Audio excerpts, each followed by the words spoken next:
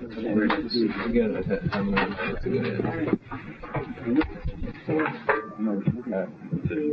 page Chafei, we're finishing the Rebbe's discussion with parents and with the parents and teachers. The introduction.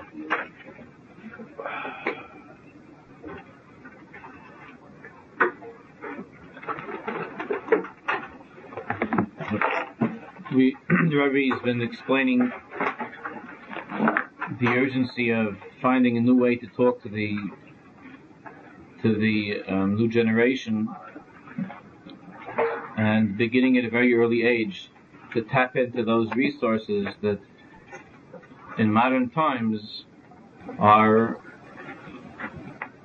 being discovered in the children. The children are discovering within themselves from an early age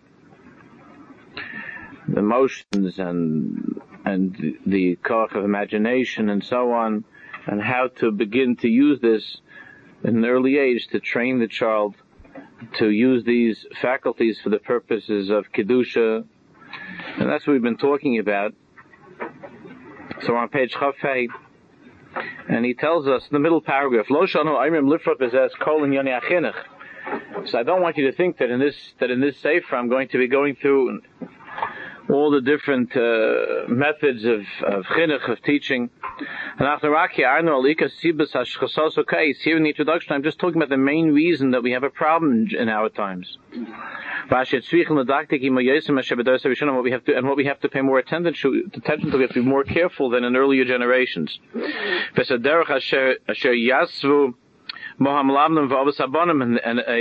the way that nowadays we have to map out and plan a new way for the fathers and the sons. And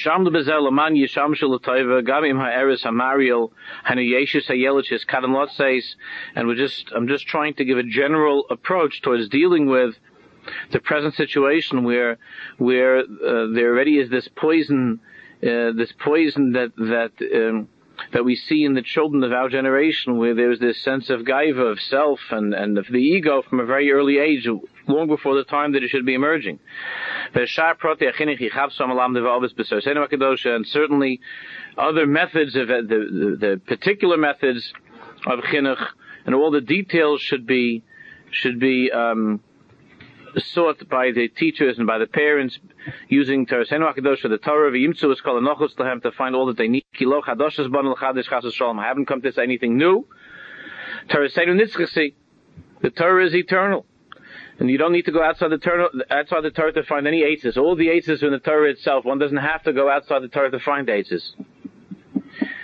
Nitzchi va'ad l'netzach moiri hilonu as haderech hashanah lebo el Hashem v'samayis shanasa b'chol prata b'chol inyan. Every single detail is found in the Torah. L'moshel, for instance, Hagemara Omeres, the Gemara says in Shabbos, the Rabbi Mekami Pasach l'Rabbanan Amilsa de B'dichusu Badchi Rabbanan, that Rabbi, before he would begin the shiur, he would say over something humorous. He would begin with a milsa de b'dichusi. He would say some sort of a joke. And after that, then he would begin the shiur in a great state of aim, of awe. Ad kan l'shain haGemara. Es a milsa de b'dichus amar mikodim. So it wasn't that Rabbi was, God forbid, a lights. But Rabbi would say a joke at the beginning, a milsa de b'dichusa, he said, in order kadesh yu b'simcha, in order to open their heart, that they should be in a state of joy. Because one can't connect to the divine presence if he's depressed and shriveled up and small. Right, so Rabbi used this method, which even nowadays, by many Melamdim, would be considered to be sacrilegious. What do you mean you're telling a joke? What's there to tell a joke? What's so funny? But the Gemara is telling us that Rabbi understood that with those students in that time, that to open their hearts, that they should be able to focus and concentrate and to be in that state of joy where learning would be something that they could absorb and that they would want to and they would want to receive. So Rabbah would begin every day the shir, it says, with the milsa d'bdichusa, with the joke. The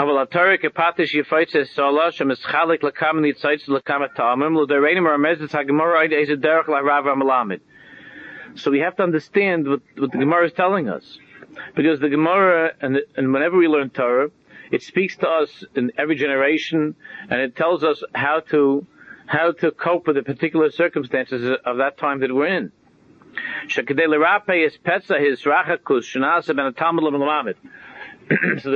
the Rebbe says that he understands that the Gemara now, that Gemara that about Rabbah joking, is nowadays telling us a way to try to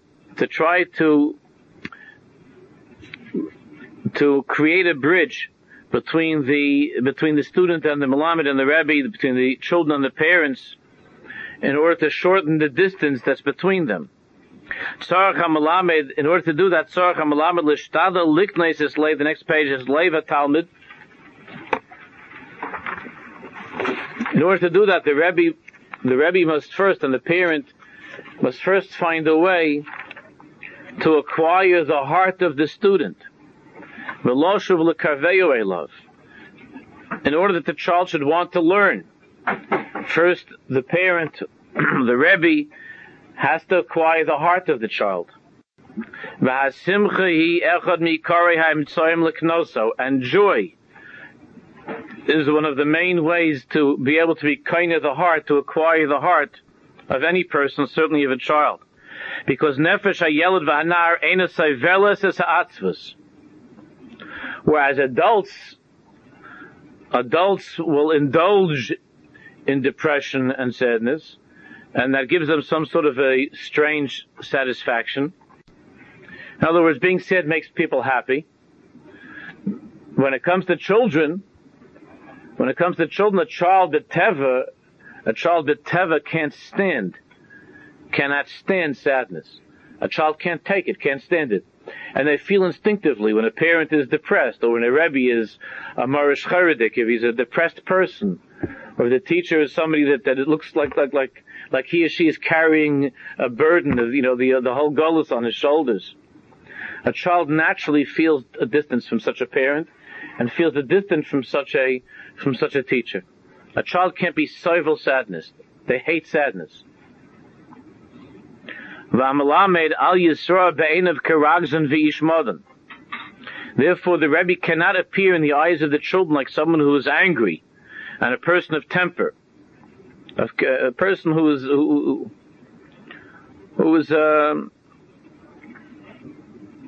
not in a good mood. So the Rebbe is saying not that I'm not suggesting that the Rebbe act like a clown, and that's also something that sometimes you'll see a Rebbe that he has the right idea. In other words, he feels that he's going in the way of Rabbah and that he begins with a milsa d'bdichusa, but he lowers himself in front of the students in such a way that he crosses over that border, and as a result of that, the child no longer respects the Rebbe. So this is a very, very big chachma for a Rebbe to be able to have a sense of humor, for a Rebbe to be somebody who the children can feel comfortable with, and the hearts are able to be opened. But at the same time, that, like it says by Rabbah, that he would begin teaching, and they sat with great awe and great fear. So to be able to balance that is a very, very difficult thing. That's what he says. Not that he should, God forbid, humiliate himself in their eyes. So, let's say, it's hard to know with which class, what type of kids, and bichlal, what's the avira of that time and that place. There's a difference between a Rebbe, let's say, between a Rebbe who will play ball with the guys, and the Rebbe who will watch a movie with the guys, something like that, and all for the purpose of being melamed, and all for the purpose of being makar of them, it's very, very difficult to know when is that Rebbe crossing over that boundary, or where has he made that mistake in judgment. Because he says, he says the students have to see the Rebbe as somebody who's exalted, somebody who's special. They have to see the Rebbe. The Rebbe doesn't talk like them and act like them, and the Rebbe doesn't lower himself to be like somebody from the street. They have to see the Rebbe as somebody who's different, somebody who's above the rest of the people. But he has to be a gutta. They have to see the Rebbe as somebody who's kind and somebody who's good.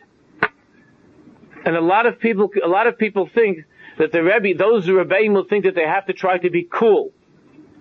Or the parents who think that they have to be cool. And being cool means to talk the same lashon and to act the same way as the children. And in this way, they're creating a connection to the kids. The kids will get a kick out of it. Oh, they'll laugh. And they'll get a great kick out of it. But they'll think that you're an idiot. They'll get a kick out of it. They'll enjoy it. They'll have a good time. But they're not going to be a Talmidim, and they're not going to have the kind of respect for a parent that they're supposed to have if you cross over that place. But they have to feel that the parents and that the teachers are people who are tov v'noach, not angry and not depressed and not on edge and not anxious, but tov v'noach. Gam b'shor shemar lo habdichusa. Even at the time that he's telling him the joke, or that he's lightening up a little bit. Yirad HaTalmud. The student should still be trembling. That the Rebbe is somebody different. The Rebbe is somebody special. So it doesn't mean telling a joke that's crude, or saying something that's off color. And even the kind of things that a Rebbe might say to a friend. But when he says it to Talmud, you can make a crack about some minority group, and with your chevra, and they think that it's funny. But you say it to Talmidim, so they might laugh, but there's going to be always a kid or two or three in the class that thinks, well, I didn't think Rebbe spoke like that about other human beings. I didn't think the Rebbe had that, I know we all use these words and say these jokes, but I didn't think that my Rebbe, they'll laugh. But that's the end of the relationship as far as a Rebbe is concerned. And a Rebbe doesn't mean a friend. Although a Rebbe should be a friend. But it doesn't mean he is a friend. And it doesn't mean that you could, that if you have a Rav, or if you have a Rebbe, that you can put your arm around him and tell him some off-color joke that you heard in the office. Or that he should tell that to you. Because that already is not the relationship. That's not the relationship that the Torah wants. And that already destroys the possibility of there being a healthy exchange of mashpia and mekabel divrei kedusha, holiness and Torah, that a child has to see that the father, that the Rebbe is a gohei ben a mensch, is somebody above the rest of the world. That's above the rest of the world. But if so then, I know that a person is thinking about, what didn't Rabbi Nachman say that you have to become like a turkey, right? The Rabbi Nachman's famous story that we spoke about, that you have to go down to the level of the child. It's a very, very dangerous mahalach to know when you're still a Rebbe. Certainly when it comes to friends, there are other liberties that can be taken, but when it comes to a Rebbe, it comes to a parent. If the parent becomes, in the child's eyes, becomes no better than the child, then that's the end of the parenting. And if the Rebbe is no better than the child, that's the end of his being a Rebbe.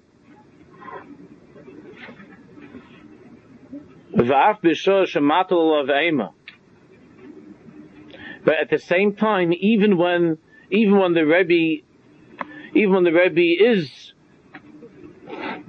giving the child this sense of the Rebbe's greatness, or not greatness, but there is this feeling of ema, of awe that the child has.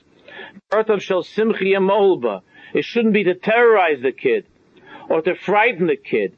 The awe is not something that comes with screaming, with yelling, or it comes with taking advantage of a child, but it has to be always that the child feels. Even when the Rebbe shows a kpeda, there has to be a measure of simcha, of gentleness.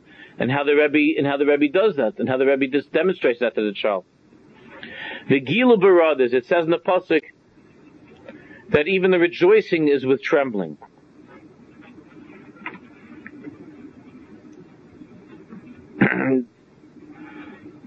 Yirad mimenu lo kilifnei ragzan.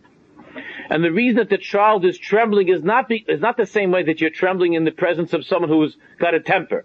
That's not why the student, that's not why the Talmud has respect for the Rebbe, because if he doesn't, then the Rebbe is going to whack him. That's not called Gilu Barada. That's not called Ra'ada.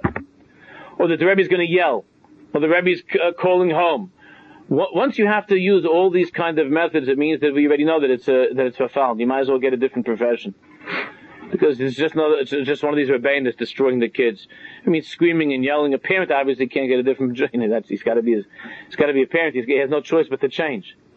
But if you're a parent, and the reason that your children are trembling in your presence because you're constantly holding your hand over their heads, that if they don't behave, and I don't mean literally that you're going to hit them, but there are many ways of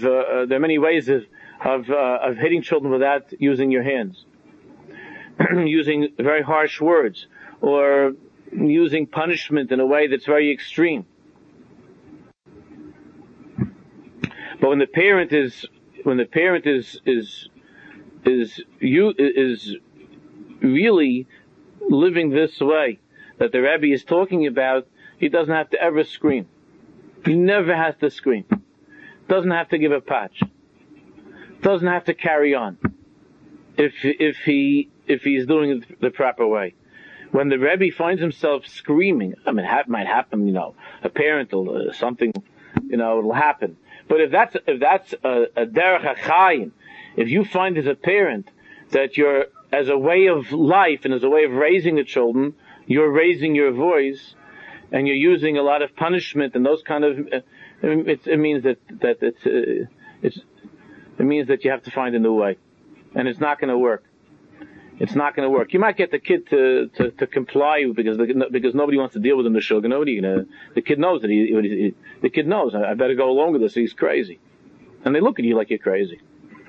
They see when a parent sees a child lose his temper, the child looks at the parent like he's mishugana. He's right, because he is mishugana. When you lose your temper, you're mishugana. And the child sees that. Children are very, very simple. They're very sweet, and as the Rebbe said, they can't stand anger. They can't stand sadness, and it frightens them very much. And because of that, the relationship is destroyed, and the child cannot be makabel from such a person. A child can be makabel from someone, it happens once in a while, a person loses temper. The kid understands, but that's not the teva. That's not the nature of their relationship. It happens. It happens, and the child is willing to forgive. Children are very, very forgiving. But if there's a parent or a Rebbe whose whole mahalach is with intimidation and with anger and with a strong arm, so then the kid will go along with it until he's able to get away. But he's, from the time that he's a little child, he's dreaming of being away from this mishugana, and certainly he's not makabel, not in any real way. He'll imitate, he'll mimic, he'll try to please that father or that mother because he doesn't want to get a mishaberach every time. But as far as receiving. Receiving can only take place when it's given in a sweet and a gentle way, and with simcha and with joy. But then joy doesn't mean that you have to become like your kid. It doesn't mean that you act like a child. It doesn't mean that you dress the way that your kid dresses. You see that sometimes I see parents that they try to be like children, and it's sad. That itself is sad. Or they try to use the shyness of the children. They're not even much slicha anyway. The kids laugh at them, but they try to act. They have to talk like the kids and to use the same words as the kids. and like for instance, I used the word before to be cool. That's a very popular kid. The words with the kids. This is cool. Is cool. You can ask my children. They never ever in their lives heard me say the word to them. It's cool. Ever. And I hear parents saying it all the time to the kids. It's cool. I'm not saying it's an aveira, but it's stupid. It's stupid because it's to use their lashonis. You don't have to use their lashonis. You don't have to use immature, silly street talk in order to connect to a kid. Well, I never saw that by my father. He used to use my stupid lashonis. or that he should come down to me. But I always felt that my father was besimcha and gentle, and that my father understood me. But that doesn't mean that he had to become a kid. And he didn't become a kid. Not how he dressed and not how he acted. He was always a father. And it's a very, very serious business. That people think that they're makar of their children by becoming children. Or they're makar of their talmidim by acting like a kid. That's not what the Rebbe is talking about. The Milsa de B'dichusa. That's why he says that even at the time when there is that feeling of, when there is something humorous, at the same time there's also trembling. And the kid knows that. and children have to be brought up that way. This is a big subject. Where the child knows that that's my father's chair, that's my mother's chair. I don't sit in that chair. I don't sit in that chair. My father and mother come to the house, I stand up. You say that to people now, they look at you like you're crazy. That's the way that I was raised, and my father didn't have to demand it. He didn't tell me. And Baruch Hashem, I don't tell my children either. But this is the way that Jews raise their children. But now, if someone does that, they think, this is abusive. And usually those are the ones who say that it's abusive are the ones that are screaming and hitting their kids all the time. The more liberal parents, the new age parents. So he says, the child is trembling not the way that he trembles in front of somebody who has a temper. Kasan or bal egrofas, somebody's always angry if somebody uses the fist. Rag yiras hakavod. Yiras hakavod, that's what it means. Because he honors the father.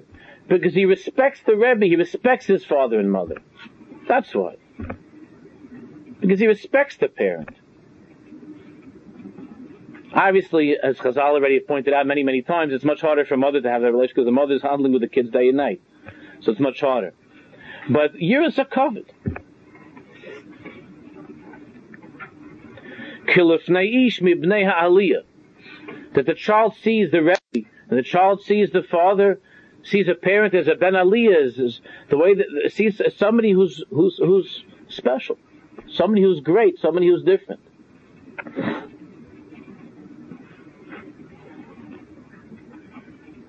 And the children follow every single conversation that the parents have.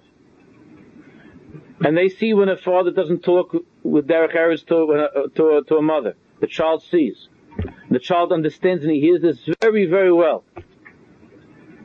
And he loses respect for a parent. The child loves his mother more than anybody in the world. And he sees the father talks to his mother in a way that's not with derech eretz.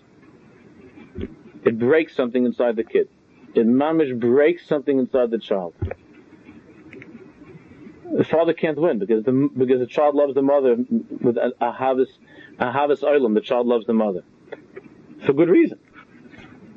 The father, Bakoshi, maybe he could,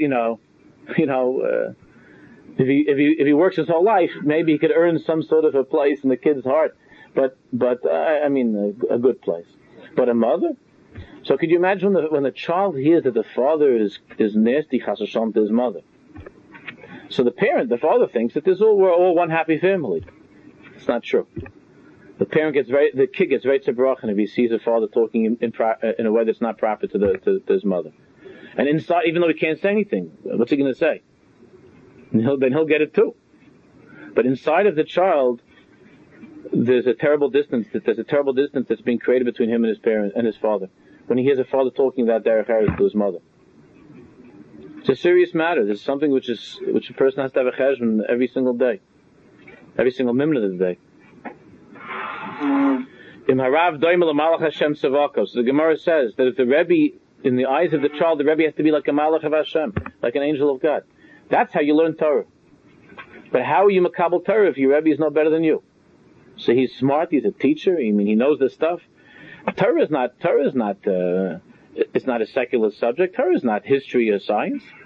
Torah is the Dvar Hashem. A Rebbe is a shtickle, is a little bit of a Navi. A Rebbe is in the chain from Moshe Rabbeinu. That Moshe gave it over to Yeshua, and the Rebbe has to give it over to his Talmidim. And he's part of that Hishtalshelus from Har Sinai all the way till Mashiach Tzidkenu. This is not a subject.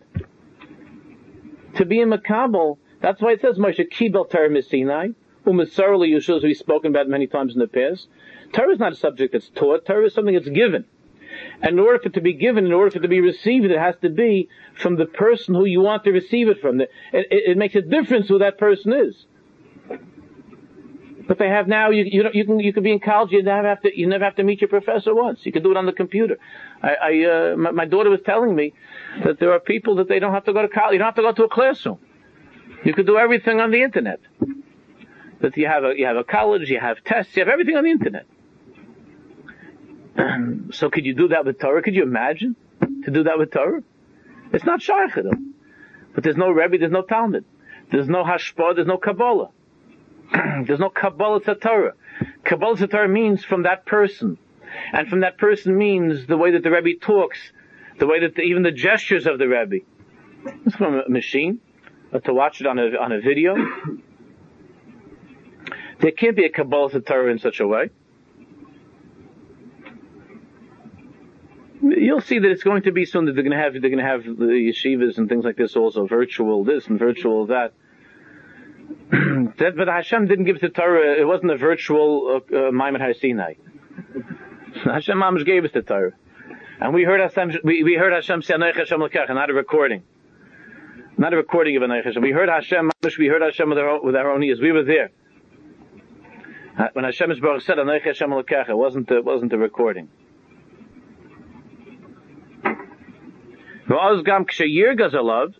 So the Rebbe says that if there is this relationship, so it's true that at times the Rebbe has to show that he's upset with the Talmud, or a parent has to show that he's upset with a kid. But lo yisne'eyu a Talmud b'shvil zeh. But the student is not going to despise the Rebbe. You see, if the student lives in that way, if the student's relationship with the Rebbe is that the Rebbe is a balkaz, he's a temper, and he's angry, and he's nasty, and he's insulting, so the kid learns from an early time he despises the Rebbe. He despises him. Same thing with a child and a parent.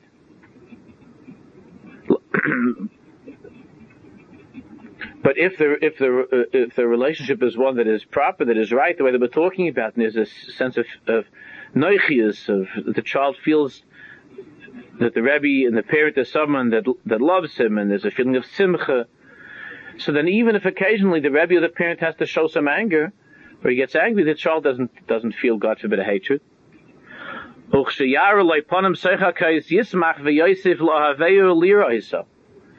And when the moment that the Rebbe shows him a smiling face, after the moment of anger, that increases the love that the child has. And I felt this with a few of the Rebbeim. I mean, there was some Rebbeim that they were angry and bitter people, and we hated them. No, we hated them. We didn't talk about it amongst ourselves. We wasn't Derech Eretz. I mean, we were in that time. Most of us were still brought up in such a way that you don't say things. But I remember I felt it.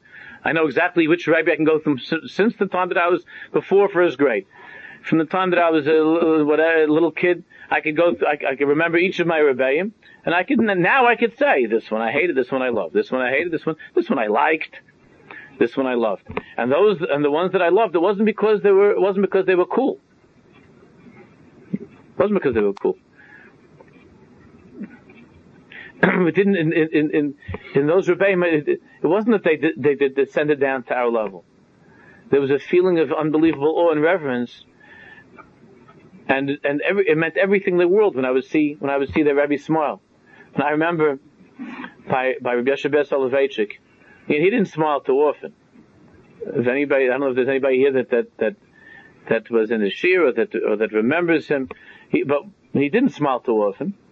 And we were very, very tense when we were in the shir, because he even when he was already at that time, which was very old, and he wasn't really feeling well, so people told me he was nothing compared to the younger days, but he had a very, very sharp tongue, and in learning he would say things that were not always encouraging. I don't know how to put it in a different way. They were not always encouraging in the way that he spoke in learning. But everybody that was there felt that there was absolutely nothing personal in that. And the rare occasions when he would smile, it was like the most beautiful thing in the world. Whereas when you have a clown that smiles, it just looks like it's another moment in the circus. Doesn't mean anything. But I remember when Rabbi Yosef Ber would smile, or by my Rabbi Reb David, it wasn't that Reb David told jokes. If he did, I never got him. I mean, I don't remember that he told jokes. He didn't tell jokes. But there was such a sweetness, there was such a gentleness, and you felt that you were with a Zaidi, with a grandfather. But at the same time, there was mamish, it was bera'ada, there was a feeling of tremendous awe, that you're in the presence of somebody who was different, somebody who was great, somebody who was way beyond anything that you could ever imagine, anything that you could ever reach, somebody that was just a Malach Hashem Savokas. That's how he felt. That's how he felt. and to see him smile was the most wonderful thing. To give him nachas, to say something in learning that would make him smile. That's all that we were fighting for. To be able to earn a smile. To give him simcha. That's all that we wanted. That's what that meant more than anything to us. And that's what he's saying. So even then, even when it was there'd be a moment of strictness and of din, but in a second it would pass, and it would be that smile, that joy.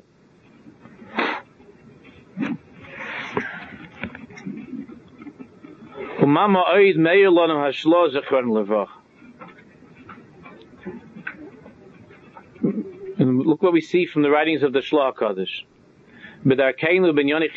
How to educate our generation. So it says in the pasuk, Al teichach leitz pen yisna'eka. Don't rebuke the leitz, the scoffer, the mocker, pen yisna'eka, because he might hate you. Heichach lachacham, but if you admonish a wise person, v'yahavecha, that increases the love. When you admonish a wise person, not only does he not hate you, but he loves you even more. He loves you even more. But when you rebuke, if you rebuke a leitz, he hates you for telling him what's wrong, for pointing out his mistakes. So the Shalah says that when you come to rebuke, to admonish another Jew, lo yisazalzelehu. Don't be mezalzel, don't humiliate him. Lo techarfehu. Don't embarrass, don't humiliate, don't put him down. Lamer leitz ata. Don't tell him you're a leitz. Don't tell him you're a behema, you're a chaya, you're this. Don't put him down.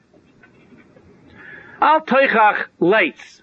That means when you're giving teichacha, if you want to admonish another Jew, don't do it by calling him names and by putting him down. Look at an unbelievable pshat in the pasuk. Because if you do that, pen yisnech, he's going to hate you. He's going to hate you. V'lo yishma lecha, and he's not going to listen to you. Rak hoichach lechacham, rebuke the wise man. What does that mean? Emolo, this is what you tell him. Halei chacham ata. You say, you're such a smart, you're such a good child, you're so special, you're such a chacham. Al teichach leitz, don't use the word leitz, don't label the child or that other person as a leitz and other negative terms. Because he'll hate you. He might obey, but he'll hate you. Long term, you're not going to get what you want. But how should you? Instead it says, Hoichach lechacham v'yahavecha. Tell him, you're so smart. For somebody who's so smart like you, why are you doing this? It doesn't pass, it doesn't become a person of your greatness. And to use these kind of lashonos. And then, v'yaveka, he says, v'yishma, he'll love you and he'll hear what you have to say. Ad kan l'shayna HaKadosh. These are the words of the Shalah HaKadosh. In our generation, how careful we have to be to remember this teaching of the Shalah HaKadosh. How careful we have to remember this teaching of the Shalah HaKadosh.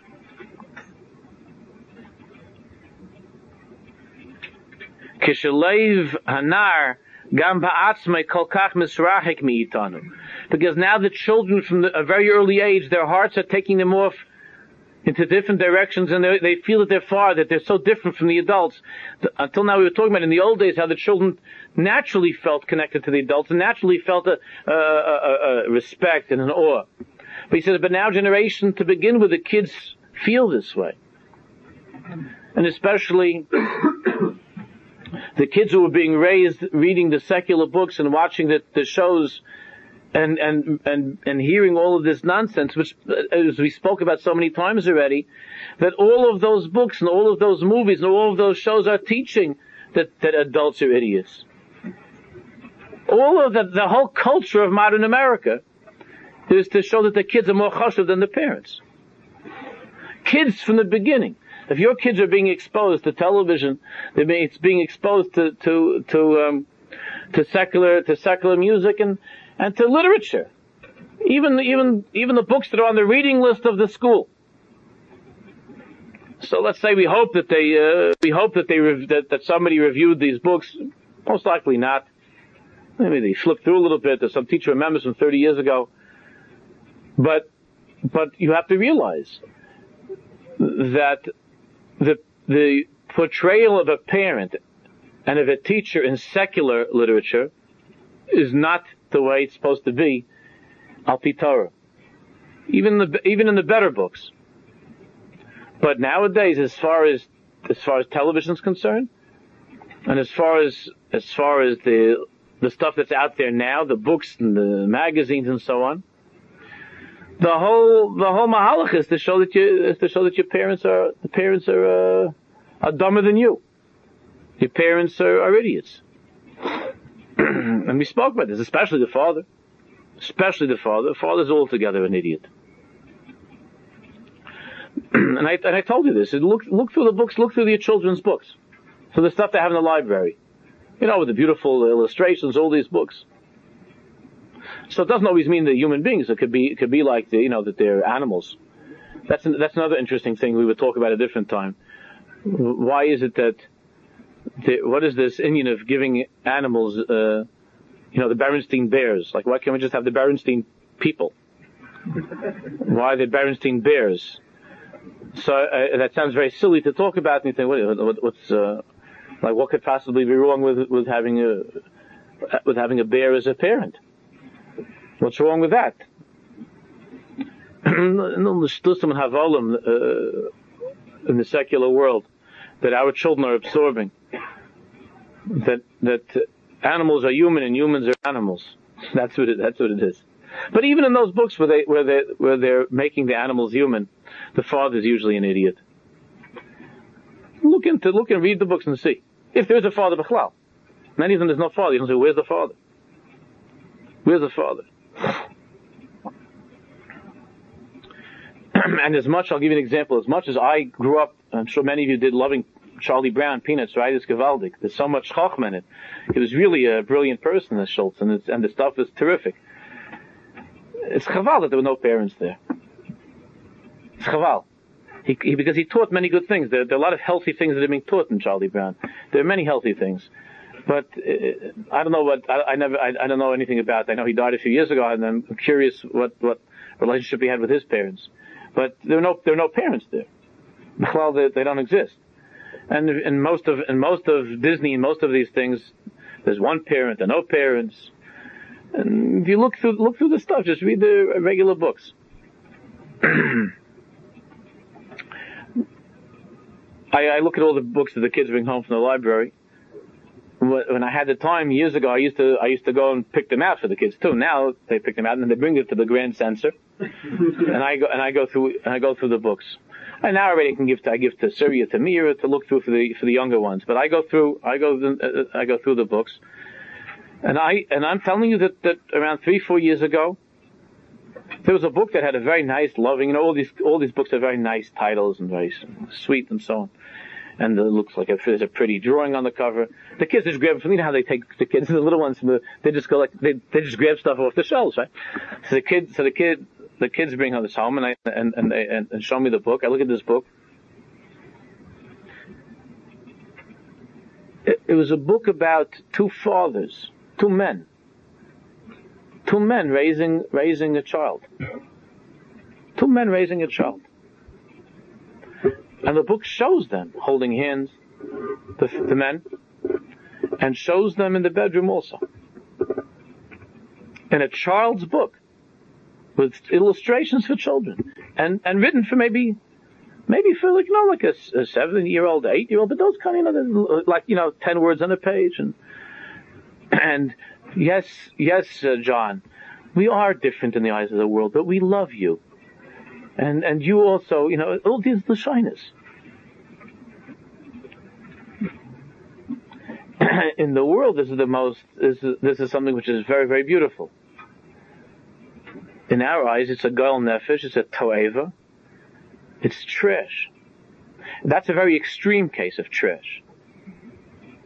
But even if you look in the ones that are in the books that are nicer, it's trash. 90% is trash. 90%. Maybe Good Night Moon is a good one. I like that one. That's nice. But other than that, that's a very deep thing also. There's a lot that you could dash on that book for a long time. I mean, it's a gewaldige book, that book. I could read it 1,000 times. I love it. But there are certain ones that are written with derech eretz and chachma from the old ones, from the Heintige, from the new ones. 99% is trash. Michael Nesbitt's book, Saving Childhood, I think I get rid of. Yeah. I don't think I ever gave it back to you. Okay. Sorry. It's a great book. Wow, and he doesn't give the kids anything written after 1960. Yeah, so we were looking, I've done it all the years, so I bought out a lot of the old books, the Hardy Boys from way back, and other books from the old days when the other boy's father was, how are you, Mr. So-and-so, and yes, sir, and Mr. So-and-so, right? So, even when we were, even like, what was the most, as little kids, the most disobedient character on television was Dennis the Menace. No? The whole mahus of Dennis was that he was a Morid B'Malchus. That was his whole mahus, that he was, or Beaver, right? So the whole metzias of Beaver was that he was like a troublemaker. But a parent was a parent, right? And you never ever, Mr. Wilson. It was still Mr. Wilson, and over there you had, and Leave It to Beaver, you had Eddie Haskell, right? To the parents, there was Derech Eretz. And they were on to him, and it showed that they were on to him. But never did you see in any of those shows that a parent should be spoken about by a child or by one of the characters in a derogatory way. Ever. Not that I, remember I probably do. But the general ruach was a ruach of respect. And that's true. It was a ruach of respect in those shows for parents. Two parents, and the parents had respect for each other, and how they acted with each other, how they spoke to each other. It was with Derech Eretz. So you could say, come on, it's not realistic. We have to be realistic with the kids. And let's face it, most parents hate each other. Let's be realistic. Most parents don't talk to each other in such a nice way. The way in Father Knows Best, or in all of those old shows. So when the children say, how come you had television when you were a kid? How can you even compare? For kids, most of the shows were promoting very positive, a very positive and healthy way of life. Okay, not Al Pi Torah, certainly not. And there's always going to be a difference. But B'derech Klal, what was being promoted was Derech Eretz for adults. Okay, you could be mischievous. And certainly there was a lot of mischief, but the mischief was not one that was with gaiva, and it wasn't with an azas panim to adults. Well, now the whole thing is an azas panim to the adults. The whole thing is with azas panim. It's with arrogance and with chutzpah and with gaiva. All the books, all the television shows, and even even when we were younger, the way that the athletes spoke. When the athletes spoke, whatever they could say, who are we dealing with over here? These brain dead people. But when they spoke, what they said was with Derech Eretz for authorities, with Derech Eretz for the fans. So there's a certain amount, but they spoke with Derech Eretz. What are the kids watching nowadays? We realize how careful we have to be that we shouldn't, God forbid, we shouldn't raise them in such a way. And what we're competing with as parents, as rebellion, what we're competing with. So what the Rebbe is saying is the Torah is not that you should become like one of them. So now you're going to become like one of the characters in the television show? A lot of parents do. My kid's going to like me. My kid loves that show. They want to see, how could I get to my kid? So my kid loves that show. So I'm going to become like the father of that show. So we're going to dress the same and act the same, and we're going to hang together and be cool, and This is chinuch. That's what it means to be mechanech a child. That's not chinuch. To make yourself into some character from a television show or for some stupid book. That's not chinuch. But who are you talking to nowadays? Bichlal to talk. If you would tell a secular psychologist that you believe in the importance of a child being in awe of a parent and revering a parent, he's going to call the social services to come after you. They're going to take you away in a paddy wagon, and they'll put handcuffs on you, and you'll say, "What did I do?" We heard that your child said that he is in awe of you and that he reveres you. Sorry. You get a good lawyer. That's it. You're finished. What did I do? I read it in the Sefer. The Pizesna said they should be Gil Bara, that your child should be trembling and being. They'll lock you up.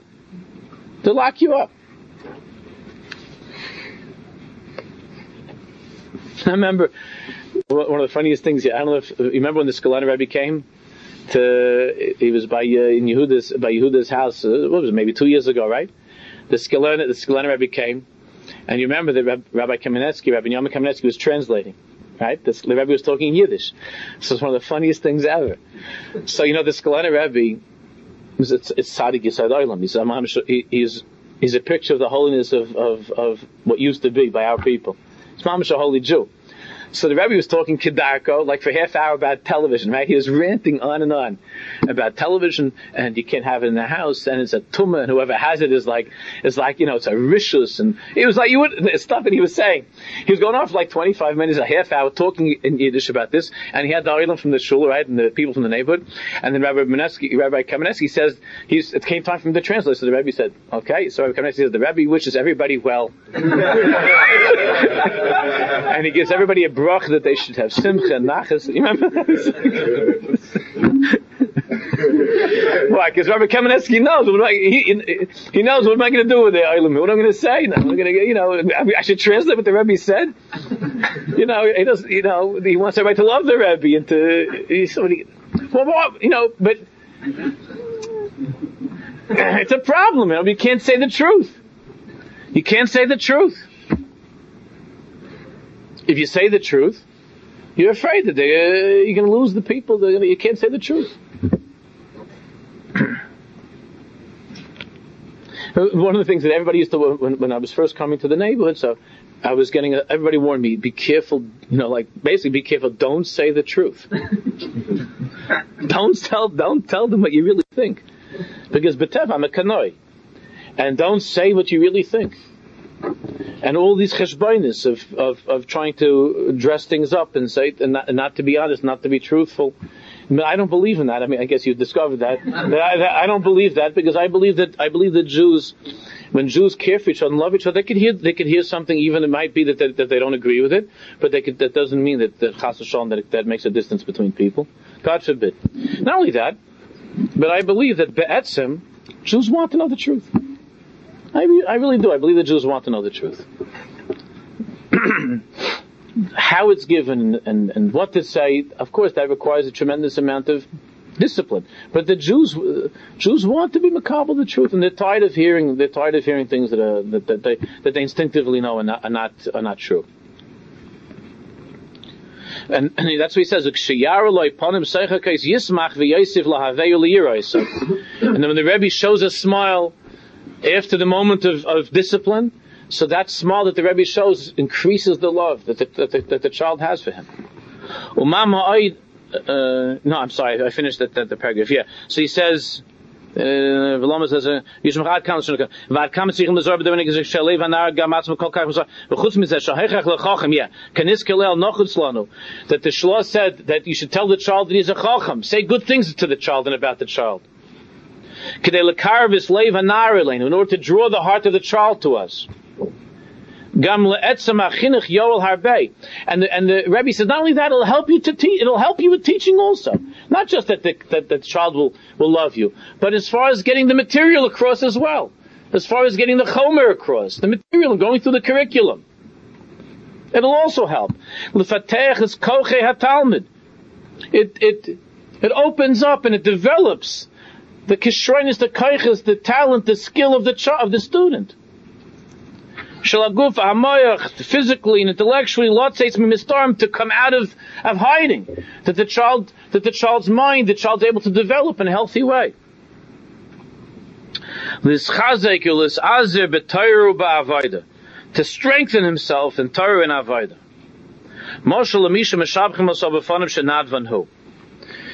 If you praise somebody, the Rebbe says, if you praise a person, and you tell him, you're such a generous person. You're really a generous, giving person. By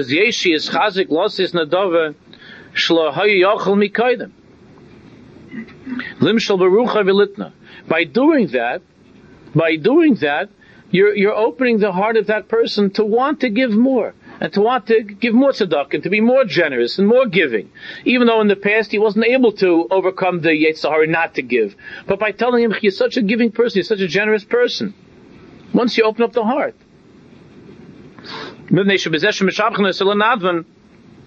Because by praising him that he's a Nadvan, even though you know that he has a problem with that, but by praising him as a Nadvan, Pitus Koach Navshel Lotzeis L'Hizgar, you were able to trick that koach that's hiding inside him, because really inside of himself he wants to give. Every Jew wants to give inside of himself. So by saying it in the proper way and by praising him, you're able to sort of lure out from within him that part of him that wants to give. You draw it out from him.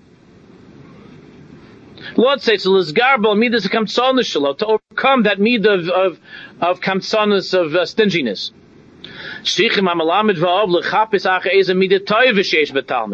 have to see a good midah in the child, and you have to search for that midah and to draw it out from the child, and to talk to him about that midah toiva, like Rabbi Nachman, that famous Torah Azamra, Reish Pei Beis, the Azamra, with the whole inyan of bringing a Jew close to the Rebbeinu Shalom and bringing a Jew close to himself, is by finding whatever good there is inside the child. And focusing on that, and whatever good there is inside oneself, and focusing on that as well. When you praise him and you say, you have such koiches, there's such greatness inside of you, tell the kid. And if you work hard, you tell the kid, you tell an adult, you tell yourself, you can reach the greatest heights. It has to be done with seichel and das, with intelligence and with wisdom. You don't want the kid to become a balgaiva. You have to be careful how you do this. The kid shouldn't just be inflating the child's ego. It has to be done with a lot of seichel and with proper measure. He might begin to become lazy. He says, I'm so special, I'm so good, I don't have to do anything. Remember, I once told you the Maisa. It's a whole long story, but the point of the Maisa was that they desperately needed some money to pay for a chasna of a chasna kala that were Yisayim, that were orphans, and there was nobody had any money in the shtetl. There was one very rich Jew that lived in a mansion on the outskirts of town, and at that time I don't remember who. It was the Balatanya, and maybe it was the Rebbe Elimelech. There were 3 tzaddikim. And it was the Balatanya, maybe the Rebbe Shmelke. There were 3 tzaddikim. The Balatanya was the youngest, of course, of the Chavraya there. And the Balatanya said, well, there's only one person left. In order to make the chasna, we have to go talk to the kamtzin, to the cheapskate. So the other tzaddikim said, forget it, we tried many times, there's nobody to talk to, we can't get a penny from him. So Tanya said, we can, let's go to him. And the Tanya said, but on the Tanai, that whatever I say, you go along with me, the Tanya said. Anything that I say to him, you have to go along. You can't say anything other than what I say. I'm taking care of it. So the other two tzaddikim went with him. And they came to this mansion, and he's not going to turn away the tzaddikim, he'll listen to them. So Baal HaTanya talks about the Chasna Kala, Nebuch, they don't have parents, and Sachmanis, and we're trying to put together a Chasna for them, and so on. So and the Tanya talks with, in a very convincing, in a very moving way. You could imagine, Tanya, he could, a rock would give money, right? So, the man is like in tears. And he says, okay, Rabbi, okay, I understand the importance of the thing. And this millionaire comes back with like a kopek, like $1. With $1. After this like hour pitch, the guy comes back with $1. So the Baal HaTanya, the other tzaddikim, the Baal HaTanya takes the $1 and he says, unbelievable that you're willing to give to such a chashuv thing, and that it meant so much to you that you would give us this money. You don't know how chashuv it is to us, and Hashem Yisborach should give you brachas and yeshuas, and thank you, amen, amen. They walk out, and the two other tzaddikim look at the Tanya like he's out of his mind. He gave you $1. Says, shh. They're walking. They're not even 10 steps. The Kamsin comes. The miser comes with another. But this time it's a few rubles. Oh, I can't believe it, you mamish. Today, we never dreamt of such a thing. How much you're giving? By the time it came, he paid for the entire chasna. By the time the tzaddikim came to the entire chasna, and they asked the Baal HaTanya, how did you know?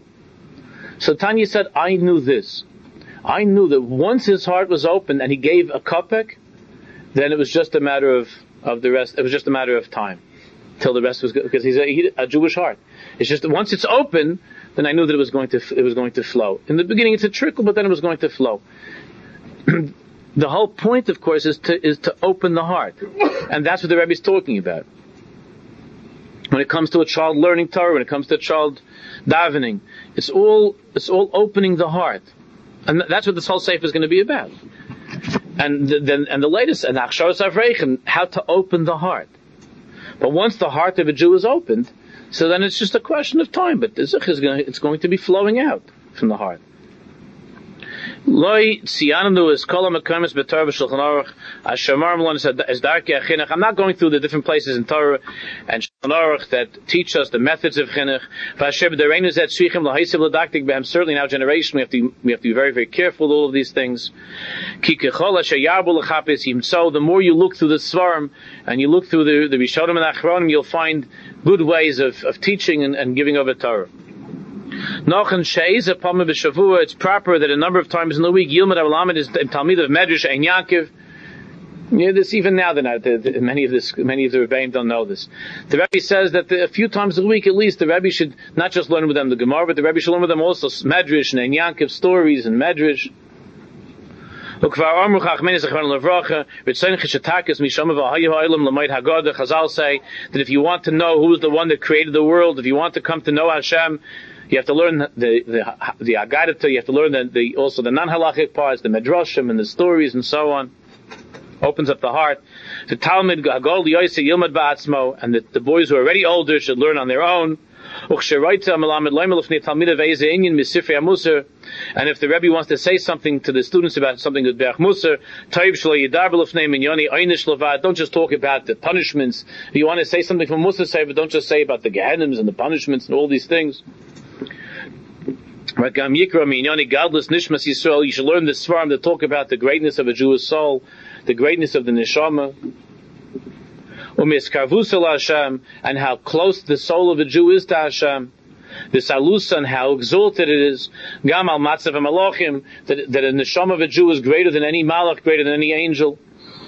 Kiav Shanefesh Anar Nichna Min Amusav HaEinish. Avaloi Rak Shenim Eskareves Lona Bezebil Vad. Elegam Petza Esrachakus and Iskela Yichelebe Bezele Heroisbo. If all you teach the kid is about Gehenna and about punishments and about how terrible he is, not only are you not going to bring him closer to Hashem with that 10-minute Mussar Seder, Not only you're not going to bring him closer to Hashem, it's guaranteed it's going to create a distance.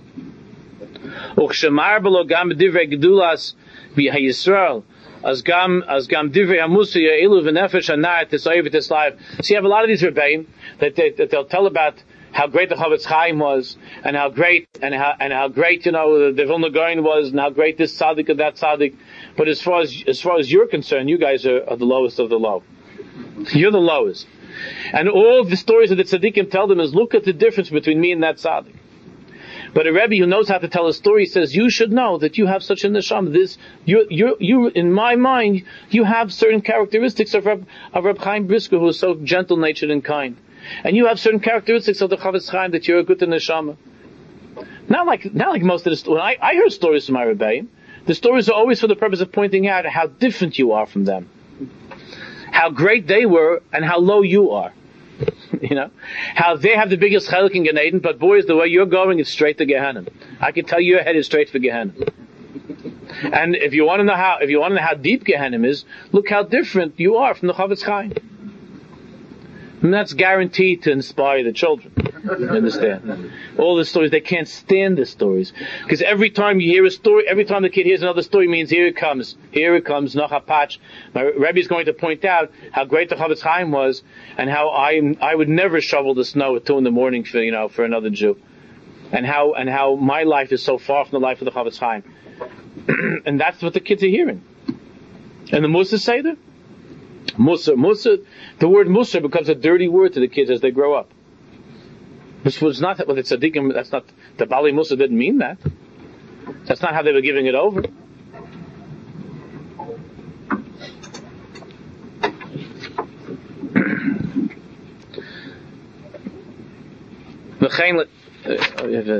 We just finished, we have 2 minutes. You have to also, a Rebbe and a parent has to know how to use Mesholim, to use parables. Mesholim are very powerful to teach by using examples, stories. Ad Kan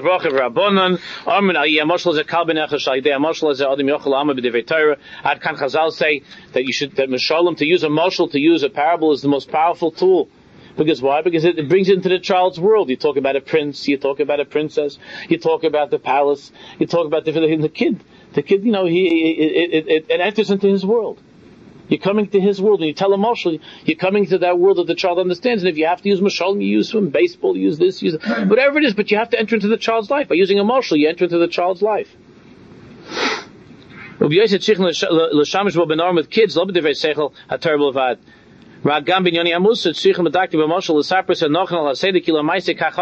you have to know how to tell a mashal in a good way, that the kid should feel, that he should feel mamish, that he's there, that he's in the story.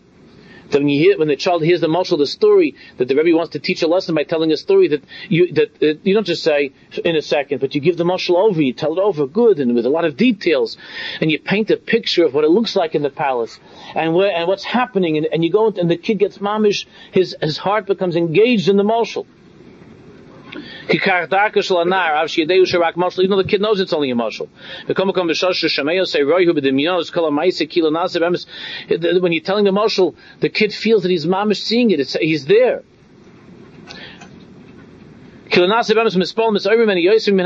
And he becomes more excited than he does from the nimshal. He says, and the Rebbe says, I'm going to give you some examples in the Sefer about how to give over a mashal, how to say a mashal. Shalom Shvadron, when he told over a mashal, we would sit on the edge of the chairs. When he said over a mashal, it was unbelievable. He would tell the mashal for half hour, and the nimshal would be 30 seconds. But the mashal, you were mamish there when it was happening. You felt that you were there. So that we will see later on in the third parak. The reason I go into all those details is to give you an example of how to tell a mashal, so that the kid would be excited by it and I feel his spilus from it. And as a result of that, he'll want more than anything, not this world, but to draw closer to Hashem with Torah and with Avodah B'emes.